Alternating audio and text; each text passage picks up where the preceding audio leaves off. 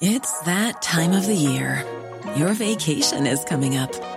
You can already hear the beach waves, feel the warm breeze, relax, and think about work. You really, really want it all to work out while you're away. Monday.com gives you and the team that peace of mind. When all work is on one platform and everyone's in sync, things just flow. Wherever you are, tap the banner to go to Monday.com.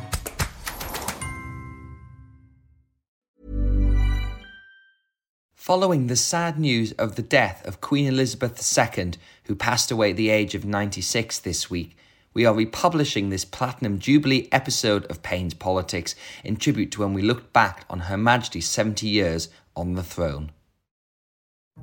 The Queen celebrates her Platinum Jubilee this weekend, marking 70 years since she ascended to the throne in 1952. The last and grandest symbol of all is the crown of St. Edward. It is blessed by the Archbishop at the altar. The climax of the ceremony has arrived when the Archbishop gently sets this splendid emblem on the Queen's head. And the trumpets sound. Welcome to Payne's Politics, your essential insider guide to British politics from the Financial Times, with me, Sebastian Payne. In this week's episode, we'll be tackling something a little different. As you heard at the top, the UK is in full celebration mode over a 4-day weekend, marking all those decades since Queen Elizabeth II took to the throne. But instead of indulging ourselves in a discussion about Her Majesty, we're going to be looking at how Britain has changed since she took to the throne. From the "you've never had it so good" years of the 1950s, to the stagflation turmoil of the 1970s, the resurgent 1990s, to the post-pandemic, post-Brexit turbulence of today. To discuss, I'm delighted to have with me in the studio our political editor, George Parker, economics editor, Chris Giles, and associate editor and columnist, Sarah O'Connor. Thank you all for joining the pod.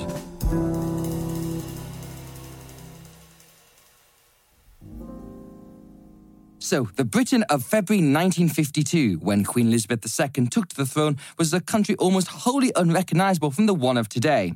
Back then, the Prime Minister was a slightly tired bounder who was struggling to adapt to the age of modernity. In the end, death came as a friend. And after a happy day of sunshine and sport, and after good night to those who loved him best, he fell asleep. And every man or woman who strives to fear God and nothing else in the world may hope to do. I, whose youth was passed in the august, unchallenged, and tranquil glories of the Victorian era, may well feel a thrill in invoking once more the prayer and the anthem. God save the Queen. Well, George Parker, you heard those words from Winston Churchill, and they are a reminder of what a different politics we have there, much more religious, for one thing. And if we think back to that was his last election victory for the Tories in 1951, it marked Labour's 13 years in opposition.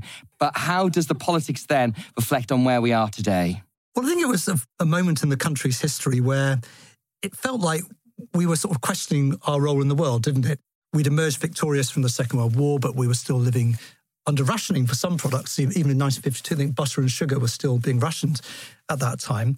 So it was a time of economic hardship. And it was like we were living in this grand house, but it was starting to look a little bit dilapidated.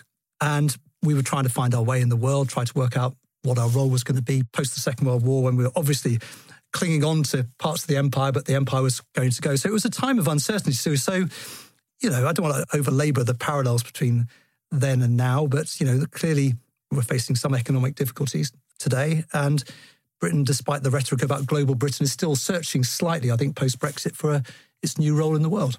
And I think there was obviously such a great contrast between Churchill, who I think was well into his 80s at the point of when the Queen came to the throne, and this very youthful young monarch who seemed to symbolise a kind of new and different Britain that has therefore become sort of, I think, what her reign has been about, is about how the country has reshaped in more of her image than probably his. Yeah, I think that's true. Certainly in 1952, we were looking for bright spots in the sort of slightly grey spirit of the time. That's why there was so much excitement about the expedition up Mount Everest, and so much excitement around the coronation of a young queen, sort of symbolising a move to a different kind of future. And we'll come on to reflect on this, I'm sure, but the fact that the Queen has been this sort of leitmotif running through the country's history ever since then has been a fascinating thing for the life of the country. Well, Chris Trowell, it's a delight to have you with us. As I said at the beginning, after Winston Churchill came Anthony Eden and Harold Macmillan, who very famously said at the end of the 50s, Britain had never had it so good. It was seen as an age of prosperity, the post-war boom. But rationing still didn't fully come to an end until 1954. And the British economy was very, very different there and a lot smaller. Yes, I think it's one of those politicians' phrases, even in the 50s. We like to think that politicians might have been more honest in the past than they are now, but they still looked for the way to describe it, which was true but not necessarily fair. So it was true Britain hadn't had it so good in the 1950s. It was richer than it had ever been domestically as a country, but it was definitively declining as a world power, definitively declining in its role in the world. Empire was diminishing, and it was being overtaken by the defeated nations of Europe from the Second World War. And that left us through the 50s and in particular in the 1960s with a sense that we were falling back as a nation, which culminated in the 1970s. So the economy was very different. Of course, in the 1950s, we had nearly 50% of the economy was production and construction. Now it is about 15%. So that is the amount it's changed. And we are now much, much richer than we were then. You know, in real terms, we are about 3.5 times richer per person. But also, we're a very different country. We've got nearly 70 million people then and now, and we had 50 million people then. But of the 50, we only had 2 million people born abroad, and now it's nearly 10 million people. So it's a very, very different place. We should recognise how much things have changed. With Sarah O'Connor, society has changed entirely. That economy that Chris was talking about was very much dominated by heavy manufacturing, by big industries, and also a very male-dominated economy as well. If you think back to that 1950s era, you know, women were still predominantly at home as housewives, and now the workplace today is totally different, and there's obviously very different jobs, more white-collar jobs, but there's still obviously a lot more uncertainty, I think, in the working world than there was back then. Yeah, I mean, you mentioned how male-dominated it was. And actually in the 50s is when we really started to see the beginnings of women entering the workplace. So, you know, obviously women had to work in munitions factories doing the kinds of jobs that men had done during the Second World War. After the war ended, you know, you had a bit of a retrenchment in the sense that men came back and they did those jobs. And as Chris said, we had pretty much full employment. But what you did start to see was women who had their children start to go back into the workforce in sort of their middle ages, and they were doing jobs in manufacturing, schools, cleaning, things like that. And that was a really big change. It used to be that when you got married, boom, that was it. Your working life as a woman was over. So the civil service got rid of its ban on married women, etc., etc. And actually for sort of middle-aged women at the start of that decade, at the start of the 50s, only sort of 25% of them were working. And by the end of that decade, it was 50%. So you were already starting to see back then the kind of entry of women into the workplace. And obviously that continued and we got to a point where women didn't feel the need to take long breaks when their children were young. You know, my daughter is 3. I'm here at the Financial Times. I believe she's fine. In the 50s, I think I would have been judged quite poorly for making that decision, whereas now that's, you know, not only to be expected, but indeed, you know, celebrated by most people. So yeah, in terms of the gender division, that has changed massively. As Chris alluded to, the manufacturing predominance has shifted. You know, manufacturing certainly as a share of employment has shrunk massively. I think it's 10% now. Even more than output. Even more than output, because our factories are now quite productive. We just don't need as many people working in them. So yeah, so the number of people who actually work in manufacturing jobs is tiny. Services is massive. Sarah, I just wonder whether you think having a female monarch has played a role in this societal transformation in any way. Maybe. I mean, the Queen herself, didn't she work during the war as an ambulance driver? And obviously... She was a mechanic as well, very famously, and I think still up until very recently repaired her own cars. So, you know, in a way her life trajectory sort of follows that of the nation, doesn't it? So obviously after the 50s, we had the very big changing decade of the 60s, which Britain became much more socially liberal and society changed a lot, but obviously still continued to have quite a lot of economic turbulence. And that sort of came to the head really in the 1970s. And that was the first moment we marked the Queen's first Jubilee, her Silver Jubilee. And this is what she had to say at that point. When I was 21, I pledged my life to the service of our people, and I asked for God's help to make good that vow. Although that vow was made in my salad days when I was green in judgment, I do not regret nor retract one word of it. So, George, if you look at the 20-year gap between those two, all those things you talked about in terms of the empire was really finished by that point. And, of course, during the 1960s, we famously had the winds of change that Howard Macmillan talked about throughout Africa and the former colonies gaining independence, but still being part of the Commonwealth. And I wanted to ask you about the Commonwealth because it's treated with quite a lot of scepticism, I think it's fair to say, by politicians in Westminster. But for the Queen, this has been a very important part of how she sees Britain's role in the world, but also her role in the world and the values she put forward. Yeah, and I think she regards this, on a geopolitical scale as being her contribution towards global Britain. The traditional Foreign Office view was we joined as many clubs as we possibly could, whether it was, being a member of the Permanent Five of the Security Council of the United Nations or NATO or the European Union from 1973. The Commonwealth was seen as part of that interlocking network of clubs that we were a member of. And the Queen, as you say, put a special importance on it. She was always very enthusiastic about the Commonwealth Games, which may have passed under the radar screen of some people, but it's being staged in Birmingham this summer. And we've got a summit coming up in Rwanda, a Commonwealth Heads of Government summit later this month as well. So, the Commonwealth is something she invested a lot of time on.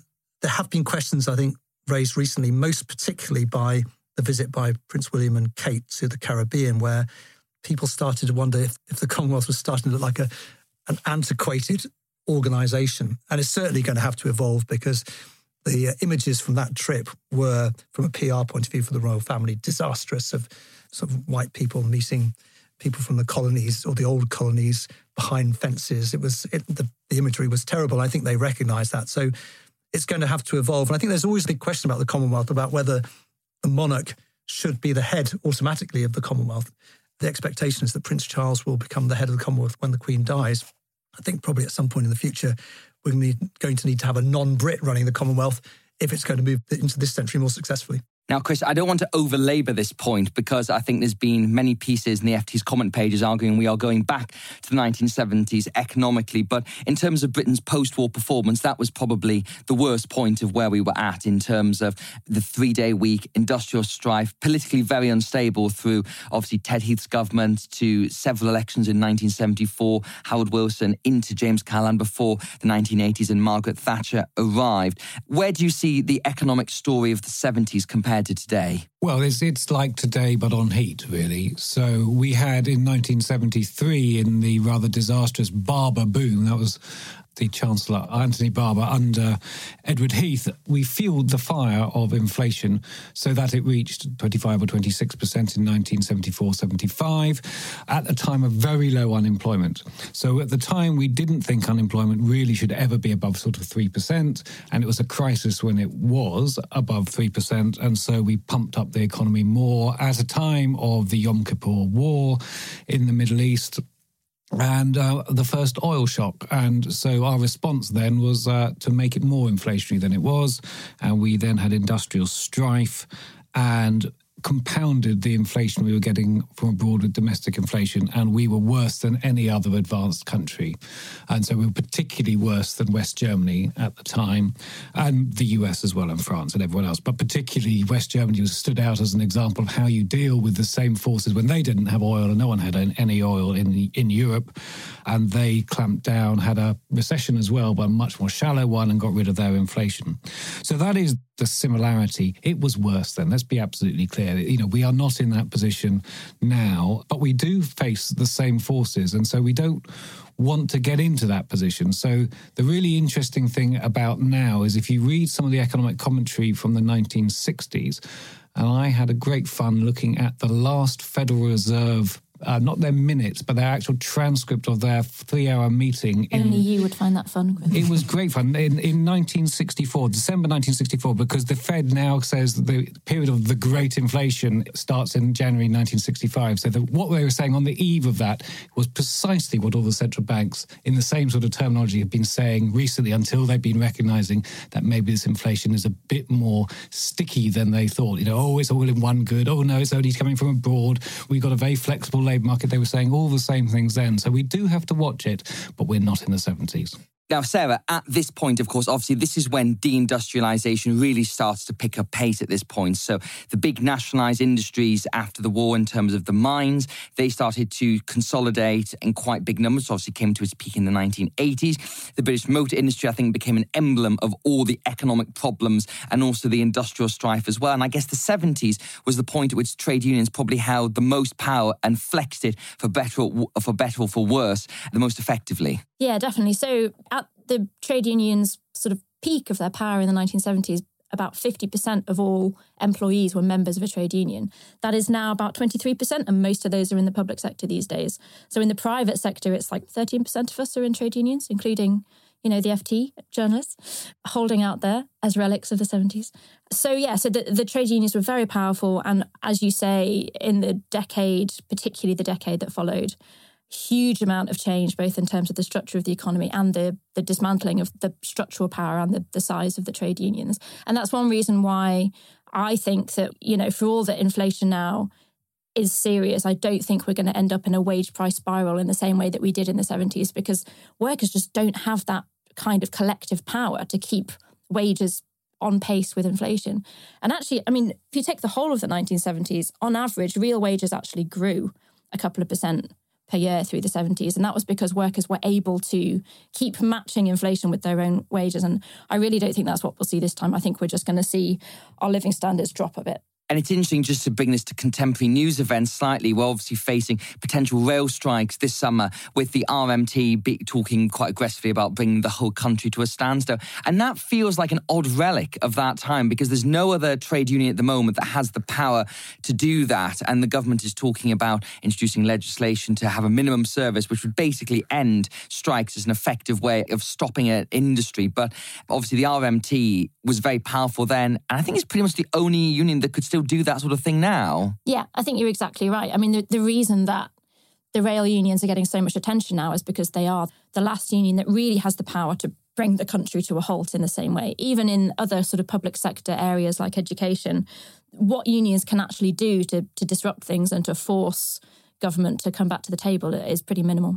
Now, George, the 1980s, if we just skip forward a little bit more, was obviously Britain's first female Prime Minister, Margaret Thatcher, and very famously had a testy relationship with the Queen, which those of you who've watched The Crown will be aware about how it's dramatised. Some might say over-dramatised, but I think it's pretty fair to say that the policies and direction which saw, obviously, the great economic revival of Britain in a very different style of economy did create an awful lot of political tension. And I think there was a very famous Sunday Times front page that said that the Queen did not approve of some of the policies and the social unrest that resulted from the Thatcher era. Yeah, the Queen would have looked out at the scenes of the Battle of Orgreave, the coking plant and the miners' strike. When you look back at that period, and I took my kids to see the film The Iron Lady, and you forget what a violent time that was, the 1980s. The IRA violence was at its height, the industrial strife, pitched battles. It was a very violent time, and I think the Queen, looking out at the country, and, you think her role has been to sort of try to be a glue holding things together, she'd have looked at a country which she would have thought was on the verge of social breakdown. And that did indeed, as well documented at the time, but also in dramas subsequently, lead to quite a difficult relationship with Margaret Thatcher, who she held responsible for not just transforming the economy, but taking a rather callous view about the consequences of the economic reforms that she was introducing. But George, when we look forward to the 1990s as well, which is generally seen as the low point of the Queen's reign, because it was when obviously Prince Charles was divorced, there was the fire at Windsor Castle, then of course took us into the age of Diana, and obviously that was the point at which the Queen felt as if possibly for the first time she really was out of touch with where the country was. And that's probably the point at which support for the end of the monarchy, for the Republic, was at its highest. Yes, the events around the death of Diana in particular, and the failure of the Queen to return to London, to Buckingham Palace, in fact, the failure to fly the flag at half-mast on Buckingham Palace, that represented a real low point for the monarchy. And famously, Alistair Campbell was brought in, Tony Blair's chief advisor, to try to advise the royal family on how to do public relations. And, through the 90s, we moved into the era of Cool Britannia, and everything seemed to move, and Tony Blair came along, and suddenly the Queen looked slightly antiquated. Subsequent to that, I have to say, the Queen has played a bit of a blinder in terms of her PR, if not other members of her family, of course. Well, we're now going to jump quite far forward to the Queen's Diamond Jubilee in 2012, where she came through that turbulence, and her son, Prince Charles, and the future king, had this to say about her. Your Majesty, Mummy, I'm sure you'd want me to thank, on your behalf, all the wonderful people who've made tonight possible. All the performers, the artists, the musicians, the comedians who made such jolly good jokes. Well, Chris, when we look at that moment, 2012 was a very potent moment for Britain. It was obviously when we held the Olympics. And if you look at where the monarchy was, probably more popular than it's ever been, but also our economy was obviously coming off the back of the financial crisis. We were knee-deep in the austerity years of the coalition government. But if you think about where the country was there, compared to even the early 90s, the 80s, the 70s and the 50s, very, very different place. I think a lot of people will look at 2012 and think that that was almost a high point, given the turbulence that came ahead in terms of the economy, in terms of our politics. I think it was a time when the nation felt pretty united, particularly over the Olympic celebration and the Diamond Jubilee earlier in the year. And although the politics was pretty tough at the time and austerity was really tough, there was a sense, at least, that a little bit that we were all in it together, and particularly when it came to the celebrations of the Olympics, I think that was very much felt around the nation. You know, you've got to look at the longer period, and it was a period when the monarchy was extremely popular, particularly the opening ceremony of the Olympics made the Queen look modern and able to make fun of herself and see the sort of jocular side. But, you know, I think we should recognise that it's always gone a bit downhill before then a little bit and downhill after that in terms of the unity of the country. It was only 2 years after that where we had a referendum of whether Scotland would secede from the UK. And she made it quite well known, actually, and this is one thing I think has been fascinating throughout her reign, is the odd political interventions she has made. Never direct, of course, and there was obviously the point about Margaret Thatcher that was sort of made known that she was not happy with the direction it was going. With Scotland, I think the words were that the people of Scotland should think very carefully. She said to somebody at a church service that then somehow magically made itself into the press. But then, of course, very famously, in 2016, there was a leak on the front page of The Sun, which was the Queen backs Brexit, that someone from the government had been a minister, and she is reported to have said at that time, why do we really need the EU? And of course, Buckingham Palace denied the Queen said this and had any views on the Brexit issue. Well, who knows whether she said it or not, but it's not exactly been something that's united the country ever since. So whatever you think of Brexit, it's not been the thing that's made the UK, so far at least, a happy place. Now, Sarah, this is where we've gone to since 2012. So as I said, that was such a great moment for London, for the whole country. And as Chris said, there was a feeling we had carved out this quite happy post-empire role of what we stand for, and the opening ceremony of the Olympics, I think, really spoke to that. But that was then promptly followed by 2 referendums, an awful lot of economic, social and political upheaval. Do you think that was a false moment, or was it a real moment? I think it was a bit of a false, but I mean, you know, if you were in London and you'd managed to get some tickets to some of those events, obviously it was wonderful and it was a lovely summer. But actually the seeds of what followed were clearly there. You know, there's a lot of debate over who voted for Brexit and why they voted for Brexit. But I think there is some validity to the fact that for some people, they felt that the economy wasn't working particularly well for them, that it hadn't for a long time.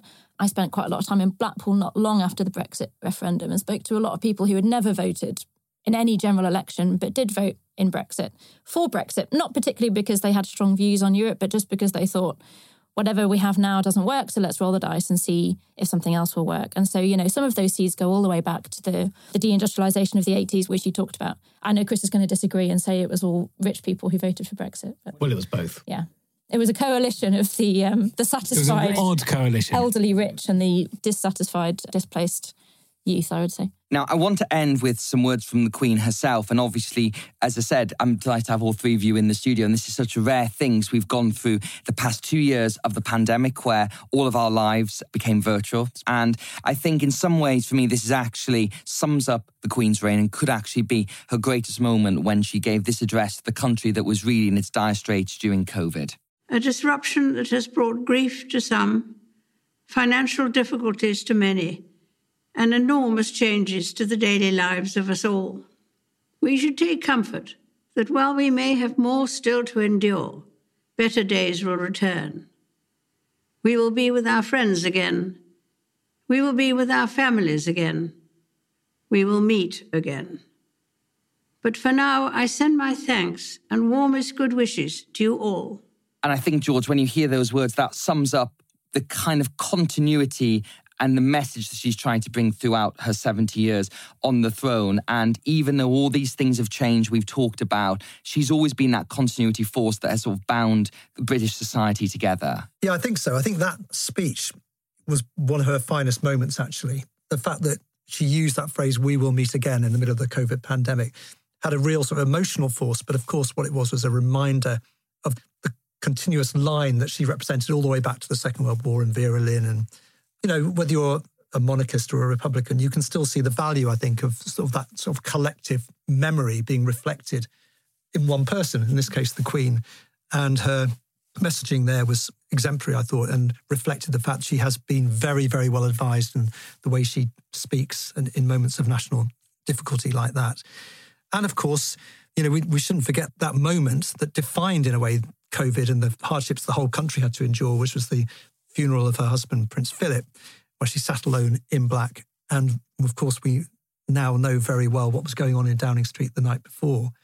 And, you know, if going back to 1997, when Tony Blair was having to advise the Queen on how to do her PR, you could equally make the case now that someone in Buckingham Palace should be advising Boris Johnson and the team in Number 10. Oh, Chris, this Jubilee is obviously a big moment for the country, but it's also going to be a big moment for the monarchy as well, because I think, obviously, the Queen is a considerable age now, and there is this general sense across the country, but I think particularly across Whitehall and Westminster, that we are sort of into the final period of the Queen's reign there.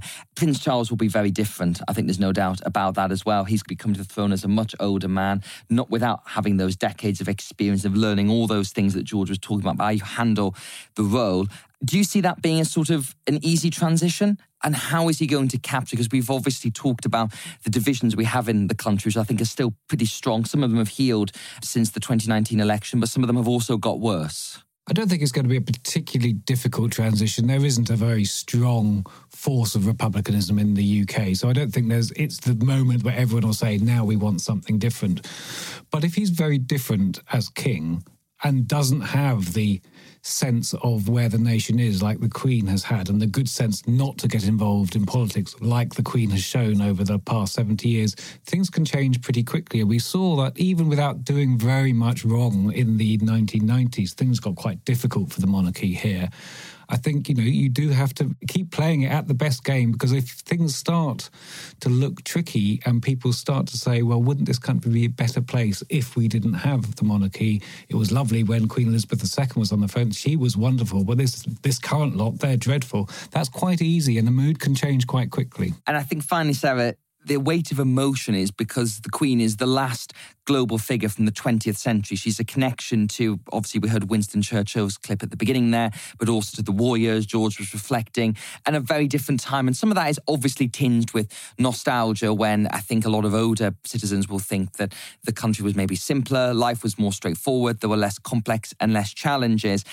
How much do you think the monarchy should look at really sort of changing and modernising when we get to that point of which things will be different? Or is it more just trying to be that continuity factor in our lives? Yeah, I think they should do the latter. You know, I'm always slightly sceptical of this notion that they need to modernise in some way. I don't even know what that means. But when you start going down that road, you start to lose, you know, the one thing that I think the monarchy has, which, as you say, is this connection to sort of tradition and giving some sense of sort of stability and something for people to hold on to. You know, I was only born in the 80s. So even though I don't remember many of these decades that we've just been discussing, you know, I feel like I have quite a lot of personal respect and affection for the Queen. So it'll be interesting to see whether the people who follow can sort of keep that line as a sort of a continuous one, and let's see. It's certainly going to be a very big challenge. Well, George, Chris and Sarah, thank you very much for joining us for this slightly different episode of Payne's Politics. If you like the podcast, then we'd recommend subscribing. And if you want some even more monarchy action, then our colleagues over on the FT Weekend podcast present audio from the FT Weekend Festival. Simon Sharma, Tina Brown and Joe Ellison on What Next for the Windsors. You can find that on all the usual channels, where you can also find Payne's Politics to receive episodes as soon as they're released. This podcast was presented by me, Sebastian Payne, and produced by Anna Dedder and Howie Shannon. The sound engineers are Breen Turner and Yang Sigsworth. Until next time, thanks for listening. If you're in the UK, enjoy the long bank holiday weekend, and if you're abroad, then wave a flag on our behalf.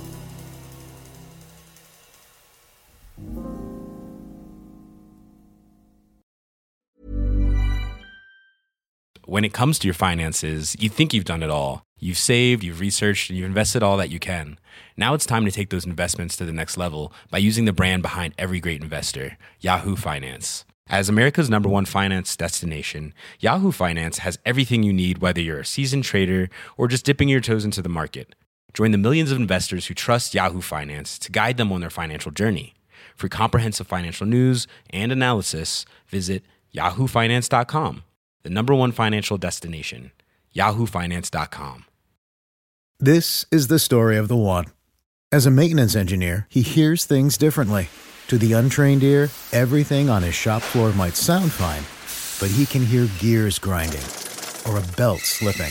So he steps in to fix the problem at hand before it gets out of hand. And he knows Grainger's got the right product he needs to get the job done, which is music to his ears. Call, click Grainger.com, or just stop by.